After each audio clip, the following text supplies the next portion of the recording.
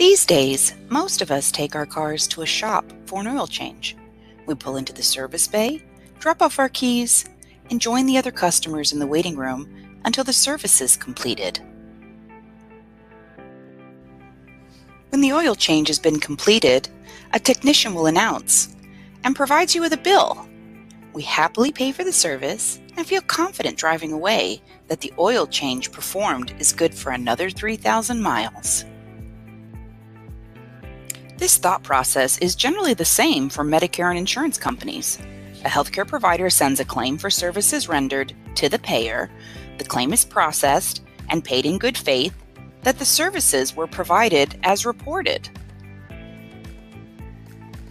We can always lift our car hoods and check the new filter and oil. So can a payer. They will request records to support the service billed was rendered and documented. If the medical record submitted does not support medical necessity for the payer to pay for the service, they will request a refund, just like you would if you found an old filter and oil when you checked under the hood. Let's open that hood and take a look at what the payer is expecting to see. I hope you enjoyed that little video there.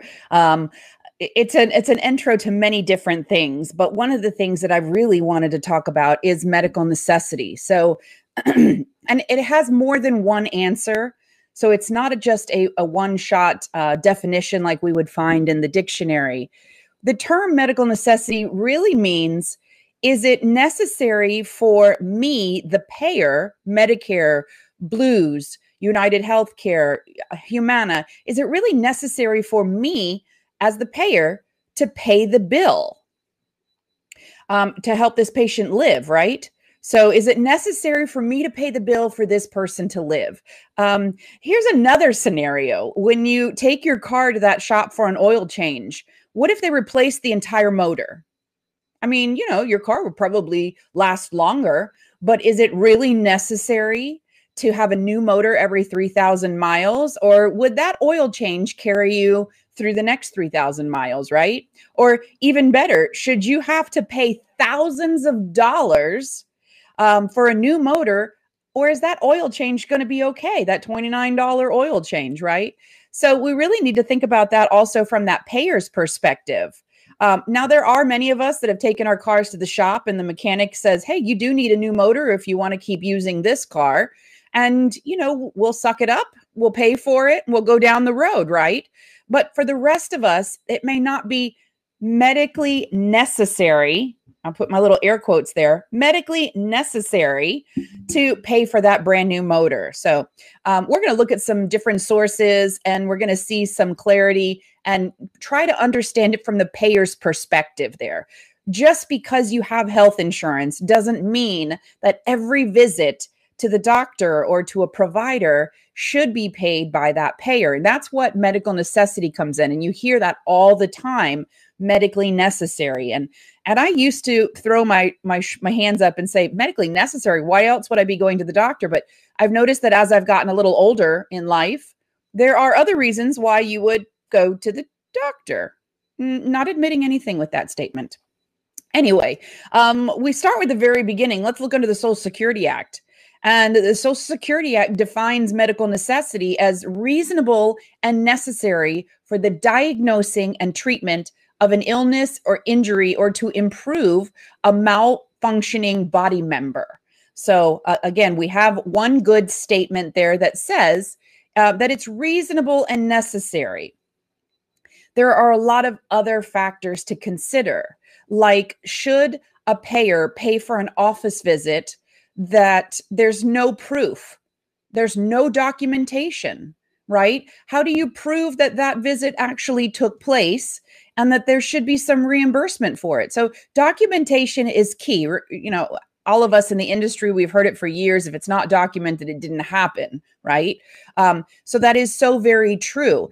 Also, think about it if we turn it around into your particular perspective. If I came to you and I said, Laurel, I have a bill here for $200 for expenses that I incurred doing a job for you or your family member or, your dog or your cat. And I said, here, I want you to pay this bill. I mean, any of us, we say, show me the proof. Show me what you did. Let me see what you did. And that's why we have receipts and we have, records of things that are done. Imagine if you go have dinner somewhere and they handed you a bill for $10,000. First thing you want to see is, what did I eat for $10,000? Because I know what I ordered on the menu. So again, same thing. We need to have that proof that is available there. That proof has to be authenticated. So it means it has to be signed, or the note has to be closed, authenticated by the person who performed the visit, right? How do you know that the medical assistant didn't treat the patient? And are you going to pay $200 for the medical assistant to treat the patient? Or is $200 something that you would expect to pay to a provider who's gone to college for many years, who's been licensed in the state, who carries the requirements that are needed, who went into a pledge, an agreement with your insurance company to participate with them? That is who we would happily pay that money to, but not necessarily would we pay that same price to the medical assistant because they have a limited scope of service, or maybe the phlebotomist, or maybe even the front office girl. You're not going to pay her for the visit that you had, right? Because she's not qualified to take care of you in that manner. And so notes have to be authenticated by the author. So we need the proof, and we need the proof of who actually did the visit. So when a note is not closed or not completed, there's no authentication to assure who did the service that was recorded, right? And so that's really, really important there. Notes have to be closed timely to help support medical necessity. Now, no cheating, but I'm going to ask you, do you remember what you did on June 2nd? Okay, don't look at your agenda, your calendar. Don't get out your appointment cards. I don't want you to cheat. What did you do? What did you wear on June 2nd? What did you eat on June 2nd? Who did you talk to on June 2nd? And what did you watch on TV that evening? The majority of us really have no idea. We have such busy lives. We're doing so many things. And now imagine a provider of service who is seeing 20, 30 patients a day, right? Do they remember every detail of that patient on June 2nd? Some providers do. I'm not knocking that, but I'm just saying based on our own personal experiences, and maybe the experience of a payer might say notes need to be closed in a timely manner in order to capture all the information that happened at that brief encounter with the patient, right? And that's fair for them to ask that. It's fair of them to assume that the majority of us don't remember what we did on June 2nd. So Medicare also has their Medicare claims processing manual. And I hope all of you are very familiar with those processing manuals.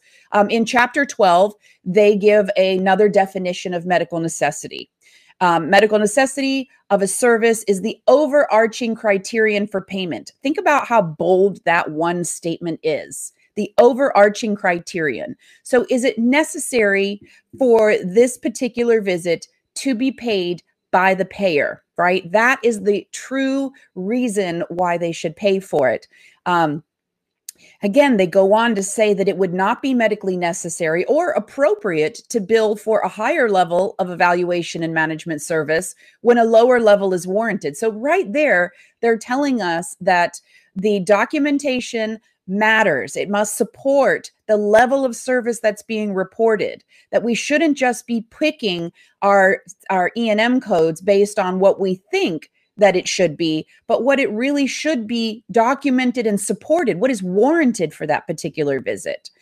So the volume of documentation, this is from the quote again, the volume of documentation should not be the primary influence upon which a specific level of service is billed. Documentation should support the level of service that's billed, and the service should be documented during or as soon as practicable after, in order to maintain an accurate medical record. So, I mean, again, that is truly supporting what we've just talked about. You don't remember June 2nd that well. Well, some of you probably have looked at your calendar since I said that, and maybe you have a better idea about June 2nd. or maybe you had an event on June 2nd. So again, it could be any date, any month. I just pulled that one out of the air this morning.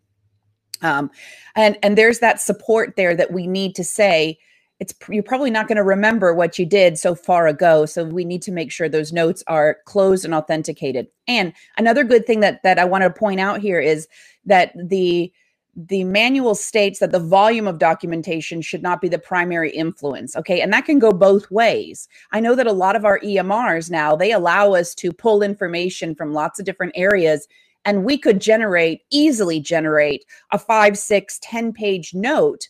But does the quality of that note support the level of service that was done today? Think about that. That's a loaded statement.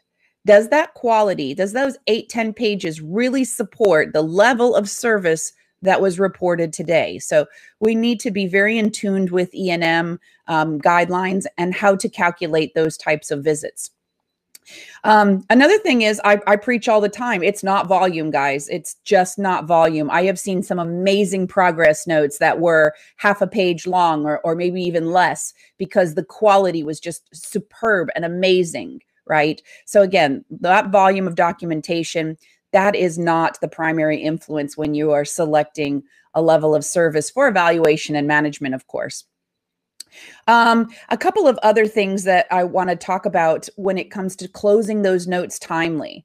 Now, CMS doesn't really give us a smoking gun and tell us you need to have your notes closed within 24 hours. They do tell us as soon as possible, right? But they don't give us that number that we're all very much looking for, that boundary, that boundary number that tells us how our notes need to be closed. But back in 2006, MyMac, First Coast Service Options here in Florida, MyMac posted an update in 2006. It was the Medicare B update, third quarter 2006, number 4, volume 4, number 3. And it went to say in the paragraph that Medicare expects documentation to be generated at the time of service or shortly thereafter. Delayed entries within a reasonable time frame, and they do give us a time, reasonable entries to a completed medical record are expected to be done within 24 to 48 hours. And those are acceptable for the purpose of clarification, error correction, or additional information that was not initially available, and if certain unusual circumstances prevent the generation of a note at the time of service. Okay, so they tell us that they do allow these delays within 24 to 48 hours. So if we use that logic that our addendums to our notes should be reported within 24 to 48 hours, the note should be closed prior to the addendum. So that's about as close as I think we were able to find when it came to putting that timeline in place. So again, that's First Coast Service Options. It is the Medicare B update, third quarter 2006, volume 4, number 3. Again, I'm in Florida, so I have my resources for Florida at arm's length all the time.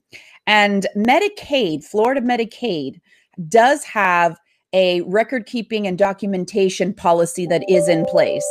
And they do give us those specific parameters that are necessary. So if we look at that Florida Administrative Code for Medicaid by ACA, it explains to us a few different things. But one of the most important things is that it tells us that for Medicaid beneficiaries, Medicaid patients, those notes must be signed and dated within 2 business days from the date of service or otherwise authenticated by the record of signature, written initials, a computer entry, or an electronic signature. And that's permissible by Chapter 668, Part 1 of the Florida statute.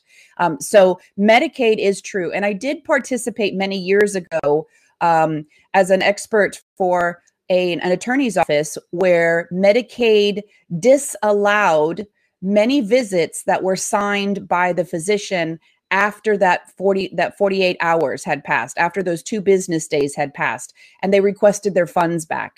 So that really does exist. It did happen. And so you want to be careful with the different payers and what their requirements are to close records. So make sure you're looking in your contracts, make sure you're identifying whether it is documented in your contracts or in any of the paperwork that you sign when you become participating for Medicare, Medicaid, or any of these programs. Make sure that you're aware of what their expectations of you are. When we talk about medical necessity, I looked up all the other big name payers. So I looked up Aetna, Cigna, the Blues, Humana, United Healthcare, and there was something that resonated with all of the payers when they were defining medical necessity, and they all define medical necessity. So look at your contracts, go online and look at the provider manuals because they're very clear. And what is consistent amongst them is that medical necessity is the purpose of evaluating, diagnosing, treating an injury, an illness, a disease, or its symptoms, according to the standards of medical practice. So this would be something that would not be experimental, that it would be clinically appropriate. So it would be done in the right place, for the right duration, for the right time, at the right site of the person. And again, for an injury, an illness, or a disease. And most of them all include a comment that says, not primarily for the convenience of the patient or the healthcare provider or another physician or another healthcare provider. So there should also be not an alternative treatment that is available for the patient. So again, we should always be looking at cost as well as medical necessity, that we're not jumping out there and ordering a very extensive test or very extensive type of treatment when another more cost-effective treatment is available to diagnose or treat that patient's injury, illness, or disease. So the one that I like the most is it's not primarily for the convenience of the patient. So what if a patient presents to the office for maybe a follow-up visit of a chronic condition, or maybe for their annual physical or an annual wellness visit, and the patient states, I need a test for the bubonic plague. What? Are you sick? No. Have you traveled to a location that? No, I haven't traveled at all. I haven't left. We're in COVID. Okay, fair enough. How about, do you know someone who has been exposed to the bubonic plague? No. Again, I haven't left my house. It's COVID. But my mom says that she saw on Facebook that the bubonic plague is now in a pandemic, and she said I need to get tested. Now, with no signs and no symptoms and no medical reason, why would a payer, why would Humana, why would Medicare have to pay for this expensive test? Think about it. And so that's why we have these medical necessity guidelines there. You know what, if you really feel like you need to have that bubonic plague test done, realize that you have to pay for today's visit first, because there's no reason for you to come in and the insurance company or the federal payer to pay for this visit. And you're probably going to have to pay for the test too, right? Because again, they're not going to pay the lab for running this test that there's no medical necessity for it. Because his mom heard it on Facebook, that is not medically necessary. I mean, some of us believe that what we see on Facebook is true. Hopefully not too many of us, but you get what I'm saying? Speaking of tests, there are some guidelines that have been put in place to, again, make sure that a test is really needed and necessary for a payer to pay. And again, I'm going to keep going back to that. Medical necessity really goes back to who's paying the bill, right? If I'm paying the bill, I can pretty much get whatever I want, right? I have Amazon. I can get anything I want. But if I'm not paying the bill and I'm asking someone else to pay the bill, there needs to be a good reason why they're paying that bill. And that mentality is not just in healthcare. That's with anything, right? We're not going to go shelling out money just to shell out money. We do it for a reason. We're buying a good or we're paying for a service that is needed and was done correctly, right? So let's talk about tests. There are specific guidelines that Medicare and CMS has put in place for ordering of tests, right? So there must be documentation of the intent for the test. What's the reason why we're doing the test? What do we expect to do with the results of that test? We're going to use the results to treat that patient for the signs and symptoms or the disease that they present with that we're monitoring or diagnosing, right? And that makes good sense. Orders have to be signed because, again, we're giving the order for this test to be carried out. So we can't go back later and put a signature on an order after it was already done. The signature, the authentication, the ordering provider must document and must sign that order before it's done, right? So if we're looking at medical records and maybe there is a note there that wasn't signed by the provider and there's no separate order anywhere in the chart that there was given by the provider, then that test may not meet the requirements of medical necessity because it wasn't signed before it was done. It wasn't technically ordered with a signature until after it was done. So I want to take a look at that. There's a lot of great information in that link there, complying with Medicare signature requirements. It's one of their MLN fact sheets, and I highly recommend you take a look at it. Not just Medicare and the payers, but I also want to remind you that a lot of our state PIP, our personal injury protection auto insurance, many of those follow Medicare guidelines. So I'm going to revert back to my state here in Florida. We have a Florida statute 627.3736, and it states that no services or supplies will be reimbursed. They only cover services and supplies or care that is reasonable and necessary under Medicare or workman's compensation rules. And so we defer to Medicare when it comes to our auto insurance claims. And again, if Medicare is telling us that medical necessity for the payer, right, needs to meet those parameters and requirements, then we need to make sure that even our auto insurances that are going out, they support that medical necessity as Medicare has given to us. So again, in a 30-minute time, we can't possibly go over all of the ins and outs of medical necessity. I just wanted to give you just a little chunk to chew on and think about medical necessity and how it's supported within your practice there, and give you something to think about with medical necessity. Again, it might be good for your car to get a new motor every 3,000 miles, but do you need to pay for that? Right? Is that truly necessary, medically necessary for your car? I think most of us would say that an oil change will keep us going for a little bit longer. So I'd like to open up for some questions before we go. We've got a few minutes left, and I'd love to chat about medical necessity. I'd love to hear about what your questions are about medical necessity. And if we don't get to your questions today, please feel free to reach out to me. You all know my email address by now. It's chall@Sterling Global Solutions. Please feel free that you can reach out to me and ask me some questions. If you need me to come into your practice and maybe do some education on medical necessity, any compliance education, maybe you want to do an audit to see how your practice is doing with medical necessity or any of the other compliance issues that you might have in your practice, please feel free to reach out to me. We would love to be an asset and a resource to you. So where are those questions at? Let's see. I'm going to click over to my little chat log here and let's see what questions we have.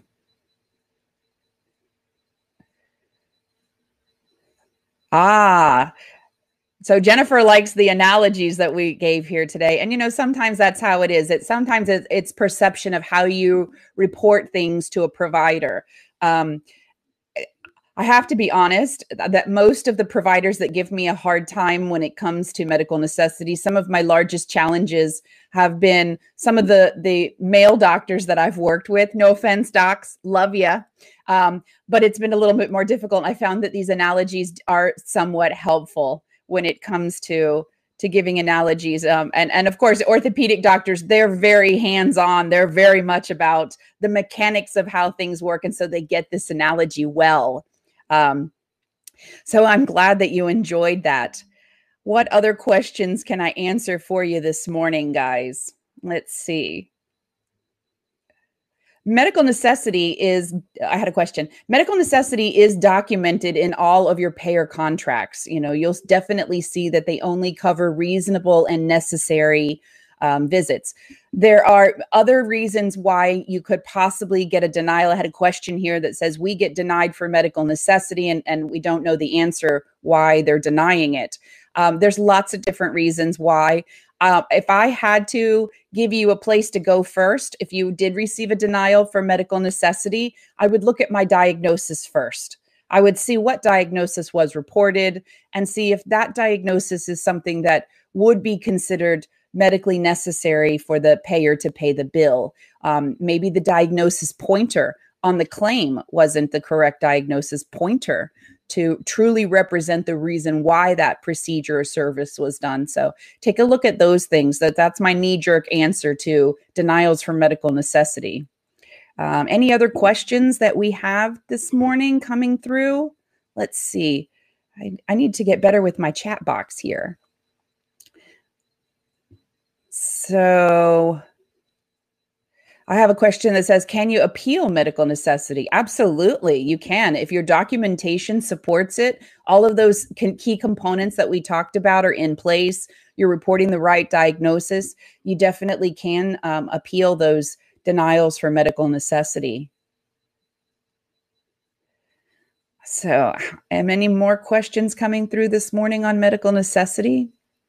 Yeah, it is a big thing, you know, and we have to keep those things in mind, that we have patients that come in and they want certain things done, or they have a concern that maybe doesn't have all of those medically necessary components there. Let's see. So I have another question here that's come up, and it's asking about a specific payer. I don't know this particular payer that you're mentioning, but I will tell you that you should take a look at your contracts. You know, it's always a good idea. Let's go backwards. It's also a good idea to always take a look at your documentation. So those of you that are in the practice, or those of you that are doing billing and coding for providers, or if there's any providers on the line today, it's not a bad idea to do your spot checks. You know, once a month, pull some records, take a look at those records, take a look at the documentation, and make sure that you're just focusing on medical necessity. Is medical necessity truly reported in this document? Right? If you find some areas of improvement, that's super. You can go back to your providers, give them that information, and not worry about it. Also, don't forget that those types of audits and monitoring are part of your mandatory compliance program.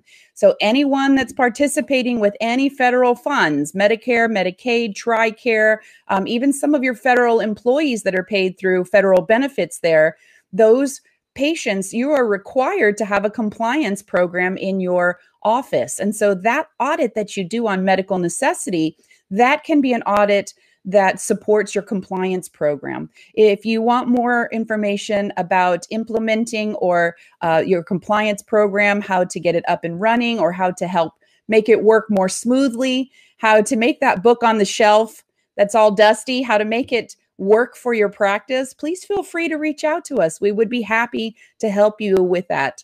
And so that's the time that we have today. Don't forget, if you think about something later or something resonates with you, that you can always reach out. My email is chall@Sterling Global Solutions. Want to remind you of a couple of things, guys. Coming up on September 10th through 12th, we have our Ozark Coding Alliance Virtual Healthcare Summit that I have been asked to speak at. I'm going to be speaking on September the 11th at 1 o'clock on how to effortlessly calculate medical decision-making data and risk in 2021. So again, how are we doing with calculating those tricky components of medical decision-making? And then on Sunday, the 12th at 9 a.m., I'm going to be talking about being compliant with telehealth today. And we know that they just extended the public health emergency at the last minute, but thankfully, And so telehealth is still under that modified waiver, right? The modified requirements there under the waiver. And so it's important that we understand how to continue using telehealth. Then I will also be speaking on August the 28th at 9 a.m. for the Palm Beach AAPC chapter. Please feel free to join us. I'll be discussing auditing E&M in 2021, and CEUs will be offered for both events. If you didn't catch all that information, that's okay. We will list it in the comments box on our YouTube page for this link for this visit today. And again, I thank you so much for taking the time with me to discuss this issue of medical necessity. I look forward to joining you guys every single week. So thank you so much. Please look out for the poll on the different topics that you'd like to hear me talk about in the upcoming weeks. And I'll see you soon. Have a great rest of your week and great weekend. Take care. Thanks for watching.